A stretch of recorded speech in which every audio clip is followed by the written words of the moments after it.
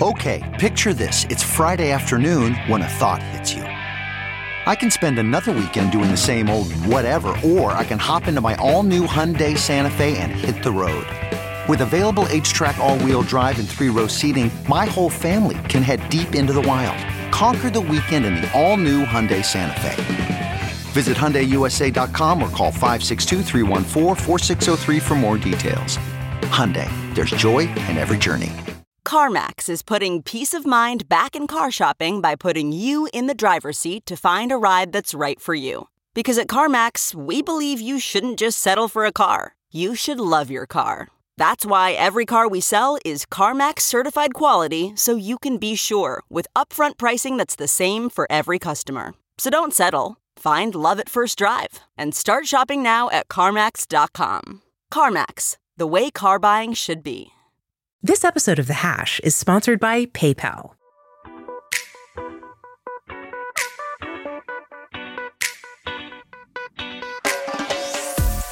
This is The Hash Podcast. Stay informed with the latest on Bitcoin, ETH, the metaverse, Web3, and more. All on The Hash for your ears. You're listening to the CoinDesk Podcast Network. Hey there. Welcome to The Hash on CoinDesk TV and the CoinDesk Podcast Network. I'm Zach Seward. That's Wendy O, Jen Sanasi, Will Foxley, and we have some breaking news. Some big news just came out. Major developing story. SEC sues Binance. That's the world's largest crypto exchange, now squarely within the sights of the U.S. securities regulator. Now, there are 13 charges here, many of which stem from the trading of what are alleged to be unregistered securities, in addition to some other alleged misdeeds on the part of Binance and key executives.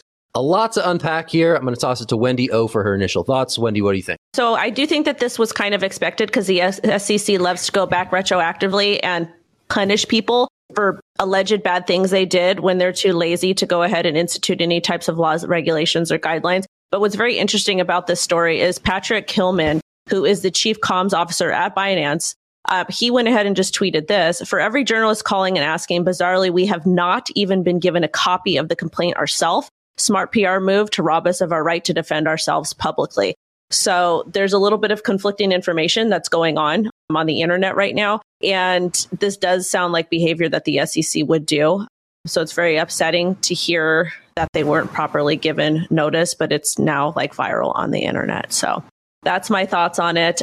Well, yeah, digging into the meat of the story, there's a lot on the line here. Right? And we've seen a lot of these SEC stories in the past, and it's confusing to know like where things are going to end up because these are ongoing litigation cases, right? So we don't have like firm information about what the courts are going to decide when this goes to trial or as this progresses, if there's a settlement. But we do know some hard facts within this case, which is the SEC sees the BUSD token, sees BNB token, sees Matic, Solana, a few other tokens that are notable and basically household names at this point as securities. So what could that mean? Well, at the very least, it means that US investors probably should stay away from these in the eyes of the SEC. And a lot of people over the last 2-3 years have invested in these tokens quite a bit. Solana went on a huge bull run in 2021, and now it's listed in this documentation, BNB, which has been sort of like a quasi-security for Binance. Binance trying to be separate from the rest of the US. So it kind of use it as a security token. You know, you purchase it and you got some revenue based on like how the trading volumes were going like that. It's listed here. I think Binance would disagree, especially because it's outside the jurisdiction of the US.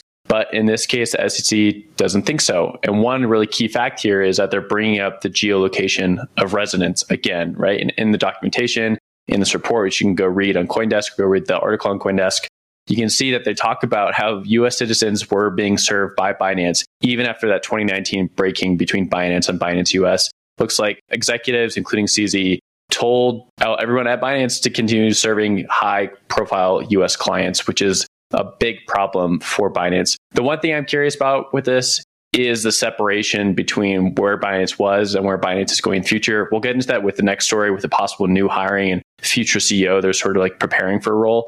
But I do think that sort of comes into the story, right? A lot of these crypto companies moved hard and fast and broke things, and they're going to have to pay for doing so. But if they can survive past that judgment, then there's a future for them. Jen, I'll throw it over to you. Well, correct me if I'm wrong, but I seem to remember us talking about a story about Binance customer service representatives helping people who live in different jurisdictions to access the platform. This obviously, I don't think when we spoke about it, it was the US, but it's interesting to see those parallels that the SEC was kind of looking into executives at Binance, overlooking some of the processes that were in place, or allegedly overlooking some of the processes that were in place to allow them access to Binance.com.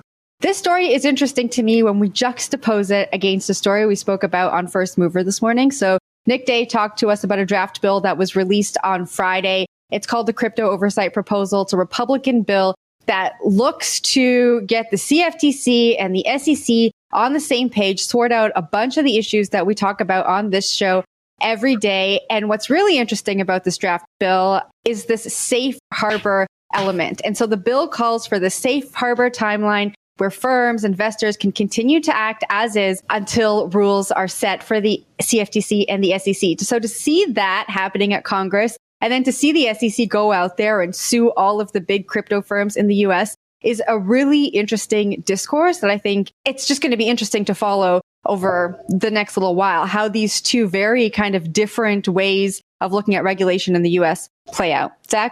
Yeah, I mean, we saw the SEC go after Coinbase. Of course, they're going to go after Binance as well. Obviously, if it touches a U.S. investor, they think that it's within their rights to go after these firms. And we've seen it happen time and time again. You know, Gary Gensler is not mincing words in this complaint. He's saying that Binance engaged in, quote, an extensive web of deception, conflicts of interest, lack of disclosure, and calculated evasion of the law, end quote. So the rhetoric is certainly heightened as they announce this thing. I think it's going to be interesting to see if any exchanges follow suit and taking action on the assets that are alleged to be securities. There's a bit of enforcement fatigue, I think, in the industry. If you go back to when the SEC filed suit against Ripple Labs over the issuance of XRP, you saw a bunch of delistings of XRP. I don't know if we're going to see that in turn from some of these major assets that are listed here in this complaint, but I think certainly that is, you know, what the SEC is trying to do, establish some case law around what stuff falls within their purview and therefore what can be traded and where, right? Because if these assets get deemed securities, it sort of makes the existing incumbents in the crypto exchange world have to get additional licensure, jump through additional hoops, and therefore a lot of the liquidity dries up as it traditionally exists in these markets. So I think for these projects that are named here, that's really what's at stake, you know, rather than just, you know, a cut and dry commodities versus securities designation. So interesting to see ultimately what plays out here. Obviously, a lot of rumors about the future of CZ at Binance as well. We will talk about that shortly, but I want to throw it to Wendy for her thoughts. I don't know. Again, I'm just very frustrated with all of the news that's coming out and how it's always Binance that gets attacked and always gets hit really hard. Like we had all like people from Celsius, they're still out and running. FTX, the people are still out and running. But time and time again, we keep hearing mainstream media continue to go after Binance and CZ. So it makes me kind of think like what is actually happening behind the scenes. And again, I'm not saying that they were innocent. I'm not saying that they didn't do anything wrong. It's just very interesting to see how mainstream media is portraying and covering these stories. And again, it's very frustrating because it doesn't feel like it's fair access. Another thing that's very interesting to me, Jen, when you were talking about the bill that was introduced, was it Friday that they brought, that the news dropped? It's very interesting because we do know that the Democrats are 100% against crypto, any way, shape, or form. Like we hear Elizabeth Warren, she came out and said that crypto was part of the problem when it came to a specific illicit substance. And we hear the red side, you know, kind of champion a little bit, but not necessarily. So it's interesting to see politically how this is going to get set up for the next election. I know that I've told my audience I'm voting for whoever is pro crypto or pro Bitcoin. Don't care about the social issues anymore.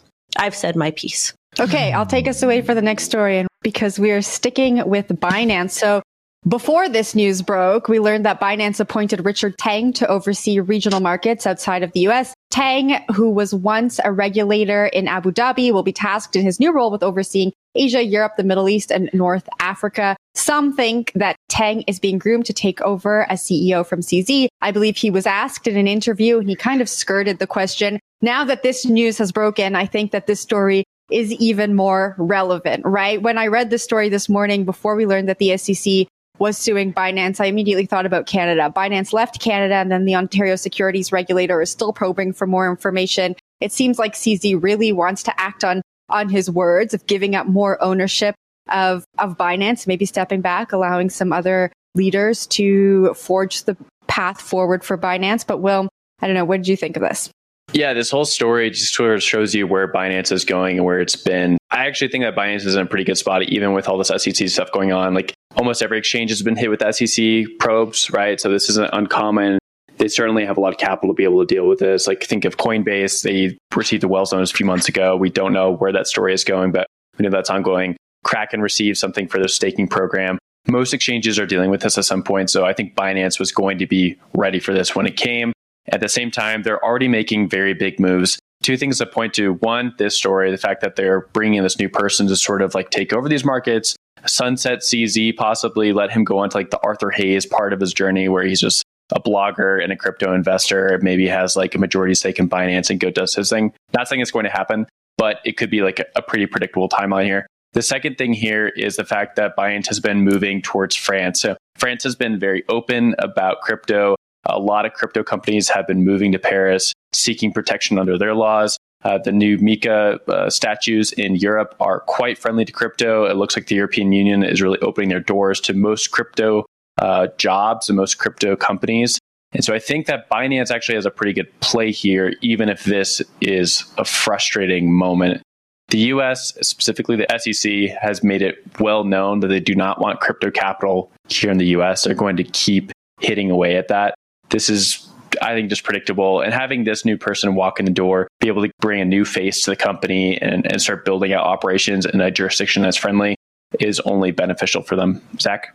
Yeah, I think there's a lot of, obviously, I don't think this was a timed release, right? Like, we heard from Wendy O earlier that, Binance claims to have no prior knowledge of this dropping when it did, right? So the idea that these came out on the same day is pretty, fortuitous. And there's clearly a lot of questions around what it means for CZ's future at this company, right? He's still going to be a figurehead. He's still most closely associated with Binance, I'd say. But, there could be a change in the guard in the works. Who knows? And obviously, some of that stuff is at play. Teng himself in the piece sort of denies that there's any sort of changing the guard happening. There's many capable and talented executives at Binance helping steer the ship. But I think there's certainly going to be questions asked as to whether or not with the SEC action and with this new appointment, whether or not CZ's role will be minimized significantly. So curious to see what happens to CZ, what his role is going forward. But he'll likely remain the flagship and the figurehead of that brand. He's been pretty instrumental in shaping that company. And I think it's going to be fascinating to see how they enter their next chapter and with whom at the helm.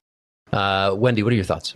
I do want to say when I was sitting in on the policy meeting in Estonia, they were talking about how France is like one of the safest places to go to as far as crypto asset regulation. They seem to be on the forefront of all this, which I was kind of surprised about it. So I did learn something, and that is very true, Will. As far as the story goes, I mean, all that they're going to do, if they're just going to be replacing CZ with somebody else, it just seems kind of trivial. I understand why they have to do it. It's a PR move. It does look good. But at the same time, we're still not tackling the issue with how the SEC is absolutely overreaching. And they're just kind of going after everybody. And they're basically telling people, you can run a stop sign. You can drive down a street. If there's no stop sign there, and then we add one later on, we can still go after you. And I think that that's very ridiculous. And it just makes America look stupid. It really does, because we're pushing out all this innovation instead of kind of bringing it in and bringing in some sort of safe harbor and helping them do the right thing. So again, I'm just very frustrated. And that's all. All right. Big story. Certainly a lot going on with Binance as this SEC suit develops. Attention crypto holders, moving crypto is seamless and secure with PayPal. With support for Bitcoin, ETH, and more, you can buy, sell, hold, send, and check out with crypto at millions of shops online. Not to mention, PayPal now supports the ability to send to and from external wallets, and charges you nothing when transferring between PayPal and Venmo crypto wallets. Whether you're exploring the world of Web3 or hodling on for another day, PayPal is the convenient and simple way to convert dollars into crypto. PayPal has your back. They work to protect your financial info and give you confidence every step of your crypto journey. Now's the time to make your crypto move. Get started today at paypal.com/crypto. Terms and conditions apply.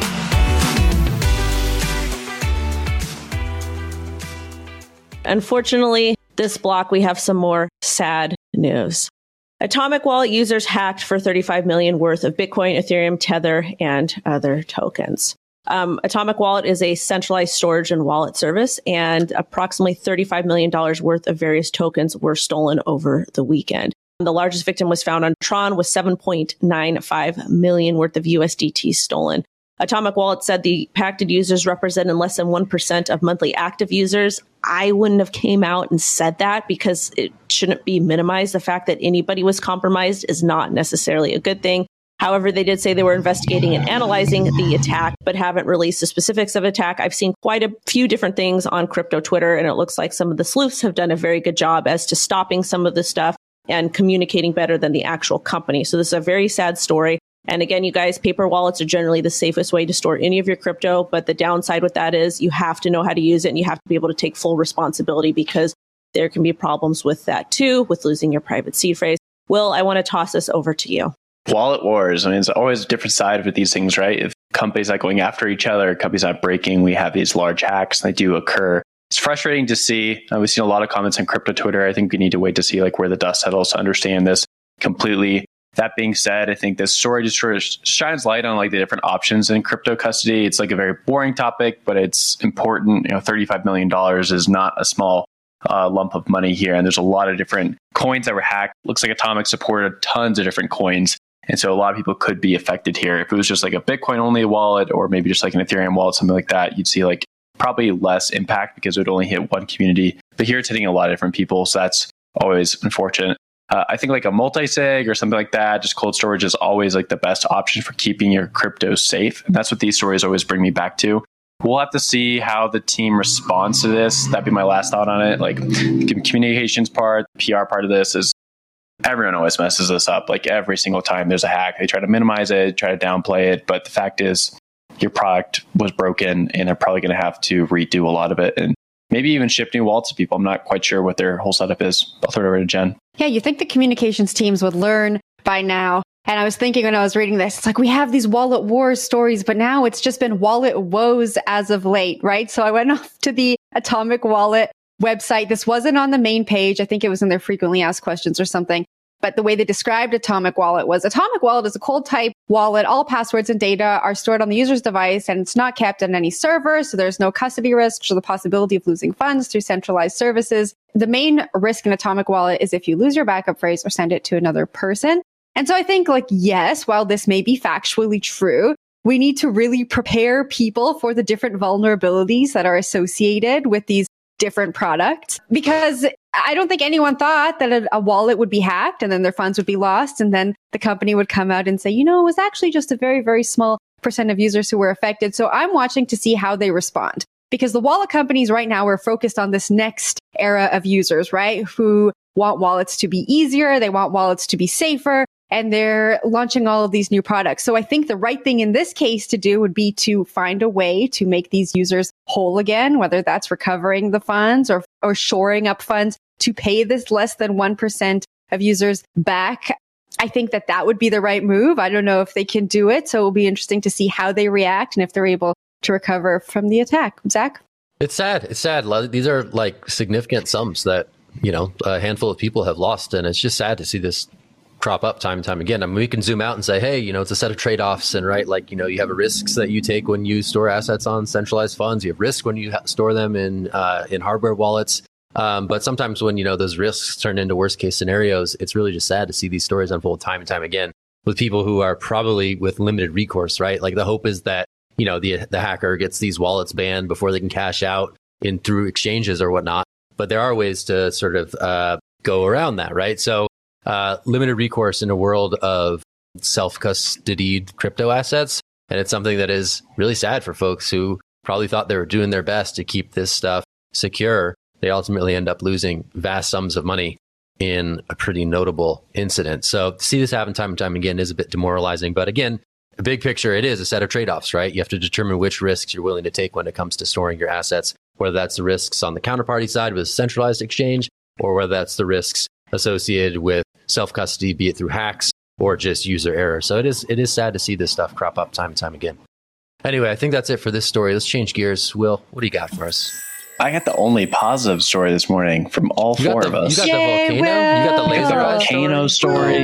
Trying to bring us up on Monday. The energy is down. Okay, let's go down south to El Salvador. Talk about Bitcoin mining.